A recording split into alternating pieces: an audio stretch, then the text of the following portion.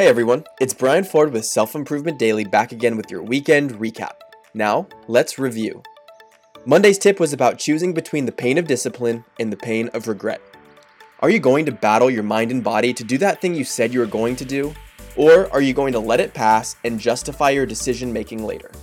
The reality is, both cases hurt. Choose discipline. Tuesday was a tip that came from observing Gary Vaynerchuk, and it's about being more involved in conversations. There are 3 things that really stand out to me that Gary does: active listening, limiting technology use, and asking for clarification. Wednesday was an exercise that has already been a game changer for me in just 1 month. It comes from Rachel Hollis's 10-10-1 formula. Ask yourself who you want to be in 10 years, the 10 dreams you have today that line up with who that person is in 10 years, and focus on the most relevant dream and turn that into a goal. It has provided amazing direction for me, and the benefits are endless.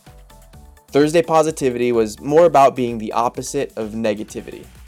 A negative mind will never result in a positive life. If you can't be positive throughout the days and coach yourself up to a more optimistic life, then at least try not to be negative. It has an opposite and undesired effect. And last, on Friday, we talked about survivorship bias and the harm in not understanding it.